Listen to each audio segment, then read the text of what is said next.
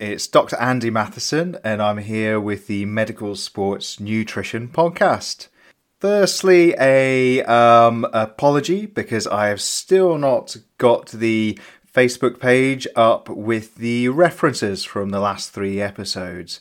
I now have a Facebook page though, so we are halfway there, and probably more importantly, I have managed to build a front garden gate to stop little people escaping into the road. So we are almost there, and I've got plenty of excuses in my back pocket about why I haven't done it yet. Today, rather than being so much triggered by a paper that I saw, it was a case that then made me run down some rabbit holes, and I thought I would share them with you. And then on the back of that, I saw another case that another journal article that I thought fitted in quite nicely. So we're going to start with the journal article first. It is called An Audit of Hormonal Contraceptive Use in Women's Super League Soccer Players, Implications on Symptomology by Parker et al. And it's published in Science and Medicine in Football. Now, as with a lot of the papers this week, I suppose the first question is, what on earth has this got to do with nutrition? And sports nutritionists like to kind of dip their toe and become involved in anything that they think will negatively impact the health of their athletes. Now, for the most part, that tends to be balancing out the volume of training they're doing with the nutrition and the food they're taking in. But, of course, lots of things will impact that.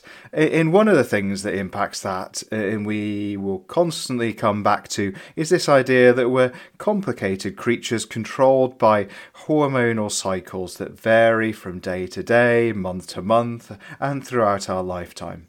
This idea of relative energy deficiencies come in. People have started to say, okay, well, there's clearly a hormonal element here, and if we measure certain hormones, like our sort of thyroid and testosterone, we can maybe start to have some tests that we can put together to say someone has got relative energy deficiency. You're not fueling them correctly, and that's why they're getting these problems such as bone injuries, recurrent illness, low mood, etc., etc.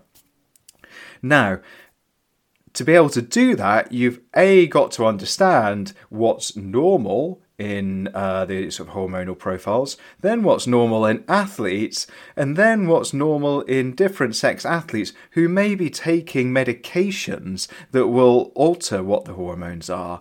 And so it's unfortunately not never quite as simple as we would like. This was basically an attempt by sort of Graham Close and James Morton's team with Kirsty Sale, who gives fantastic talks on the subject, just to try and improve our understanding in the Women's Super League.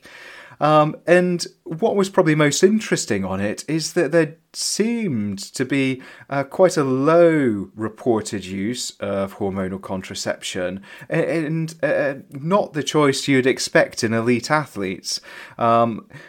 When I have elite athletes come in and talk about the hormonal choice, first of all, the sort of idea of bone health comes up, what the athlete's preference might be, what are they worried about. In some of the military personnel, they're far more focused on actually just being able to control their cycles, rather than so much sort of squeezing out any performance gains that might be possible between the different contraceptive options.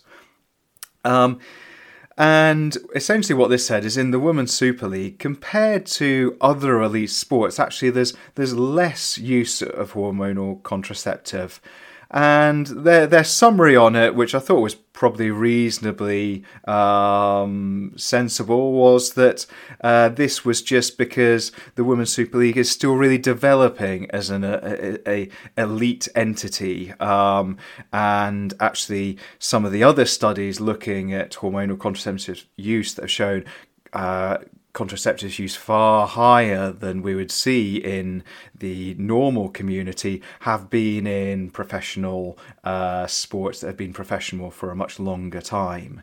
So interesting there, and I think the takeaway from this from me is just with any female athlete, just to make sure I've had that conversation and say, what's your understanding?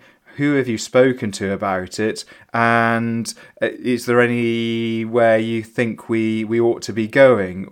And then probably give them some information to go away with. And as I said, there's a few people that do excellent podcasts. There was one on the BJSM podcast I thought was fantastic, and Kirsty Sale does some good talks. So, interesting article, and we're going to stay on this idea of hormones and how trying to understand how this myriad of interactions they have on our life can be managed from a nutrition point of view. Now, so as I was saying, there was a case that had kind of driven me into kind of realising there was what we call a sort of doctor's educational need. It was to do with using testosterone in the menopause. And it wasn't something that I have to say I've really done much. Now, testosterone is actually a really important female hormone. All women will produce it. Some women with certain conditions, such as polycystic ovaries, might produce a little bit more or have a slightly higher measurable level. So, as testosterone falls over a woman's lifespan, and particularly noticeable if after the induction of menopause by sort of surgical or medical means, for which occurs for a variety of possible reasons, where there can be a real drop in testosterone production, it can lead to a number of symptoms. In particular, the impact on libido, also general quality of life, tiredness, mood, can cause bone strength problems, muscle strength problems. So having learnt that and having realised that there was sort of an area I needed to kind of be a bit more aware of, a couple of things clicked in. The first one was, has taking additional testosterone caused any problems for any athletes? And when I googled that, I found out that actually there has been a fair bit in the media. In particular, a cyclist called Kim Scioli, and testosterone, as everyone knows, is a banned substance. And so if you wanted to use it, you'd have to apply for a TUE, certainly in the UK. Anyone can find out more about getting that on the UKAD website. But it's essentially just adds a layer of complication if you've got a female athlete who is doing elite competition but is going through the menopause and has low testosterone levels. The other bit that then, a bit of rabbit hole I jumped down was, well, what happens if I have an elite athlete who has low testosterone and is on HRT, but I'm also worried about the fact that she may have sort of relative energy deficiency or elements of female athlete triad, and how do I test for that? How would I manage it? What should I treat first? On the back of that, what I thought was I'd just check what difference would testosterone make. And obviously there's been lots of this in the media, but looking around, I actually found a really nice review called Circulating Testosterone as the Hormonal Basis of Sex Differences in Athletic Performance by David Handelsman in Endocrine Reviews from 2018. And had a really nice summary of the fact that there's this wide distribution of possible testosterone concentrations. The cutoffs are there because they make sense within this normal distribution. But he's very clear in discussing there will be people that, unfortunately, because of sort of conditions such as polycystic ovaries, which is very common in elite female athletes, they may well get caught out by some of the testing regimes. So, lots to take in there.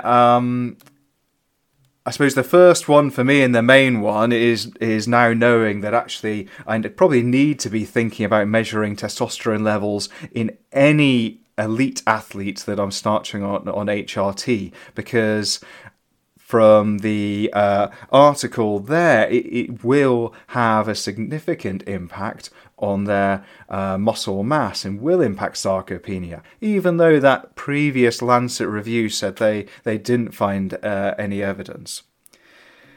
And I suppose that the final rabbit hole now, if you can bear with me just a little bit longer, was I then thought, well, what's this got to do with nutrition?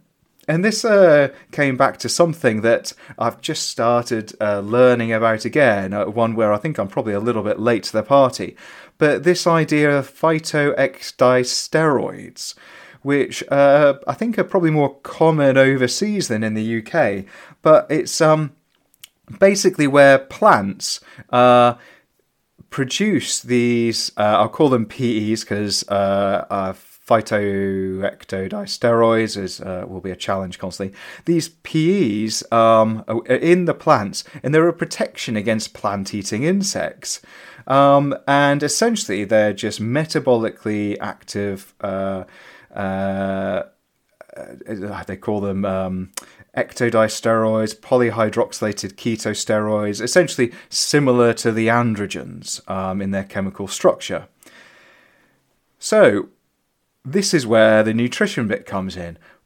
What if someone doesn't want to take some testosterone gel, but they ask about other options? And is there any evidence or any data on using these herbal supplements to help with low testosterone levels in female athletes going through the menopause? Now, the short answer to this is I couldn't find anything particularly useful. I could find some on male testosterone and the impact of herbs. And actually, that's probably going to be the discussion for next week, or maybe another week rather than next week, will be what about male testosterone levels in aging and the sarcopenia impact and all that. But I couldn't find anything purely looking at females in the menopause. The only thing I could find was an interesting little teaser on clinicaltrials.gov saying there's a supplement study going on at Appalachian State University looking at sarcopenia during aging. And it looks from what I can see that they will include women in the study, but waiting on that one. I hope they do, because that will be hugely interesting and useful. So, slightly random, one interesting paper that just kind of prompting that need to have more conversations with our female athletes. And the second one, more a kind of update for myself and learning a little bit more about the role of testosterone, how it might be used in my menopausal athlete patients, the problems I might cause for them if I'm not careful with getting my 2 UEs and going through the UCAD and getting all that done correctly. And also, what if they don't want the gel, and what if they're asking about more hormonal options? And for those who want to read a little bit more about the hormonal options, let me just get the name of the best article I found that had bits about it. So the one on good one on men was called "Examining the Effects of Herbs on Testosterone Concentrations in Men," and it was by Stephen Smith et al. And I have a feeling Stephen Smith may well be one of my old lecturers, but I couldn't quite figure that out, as he seemed to be based in Australia rather than the UK, so not too sure about that group, but really lovely, and just talks about some of the different options.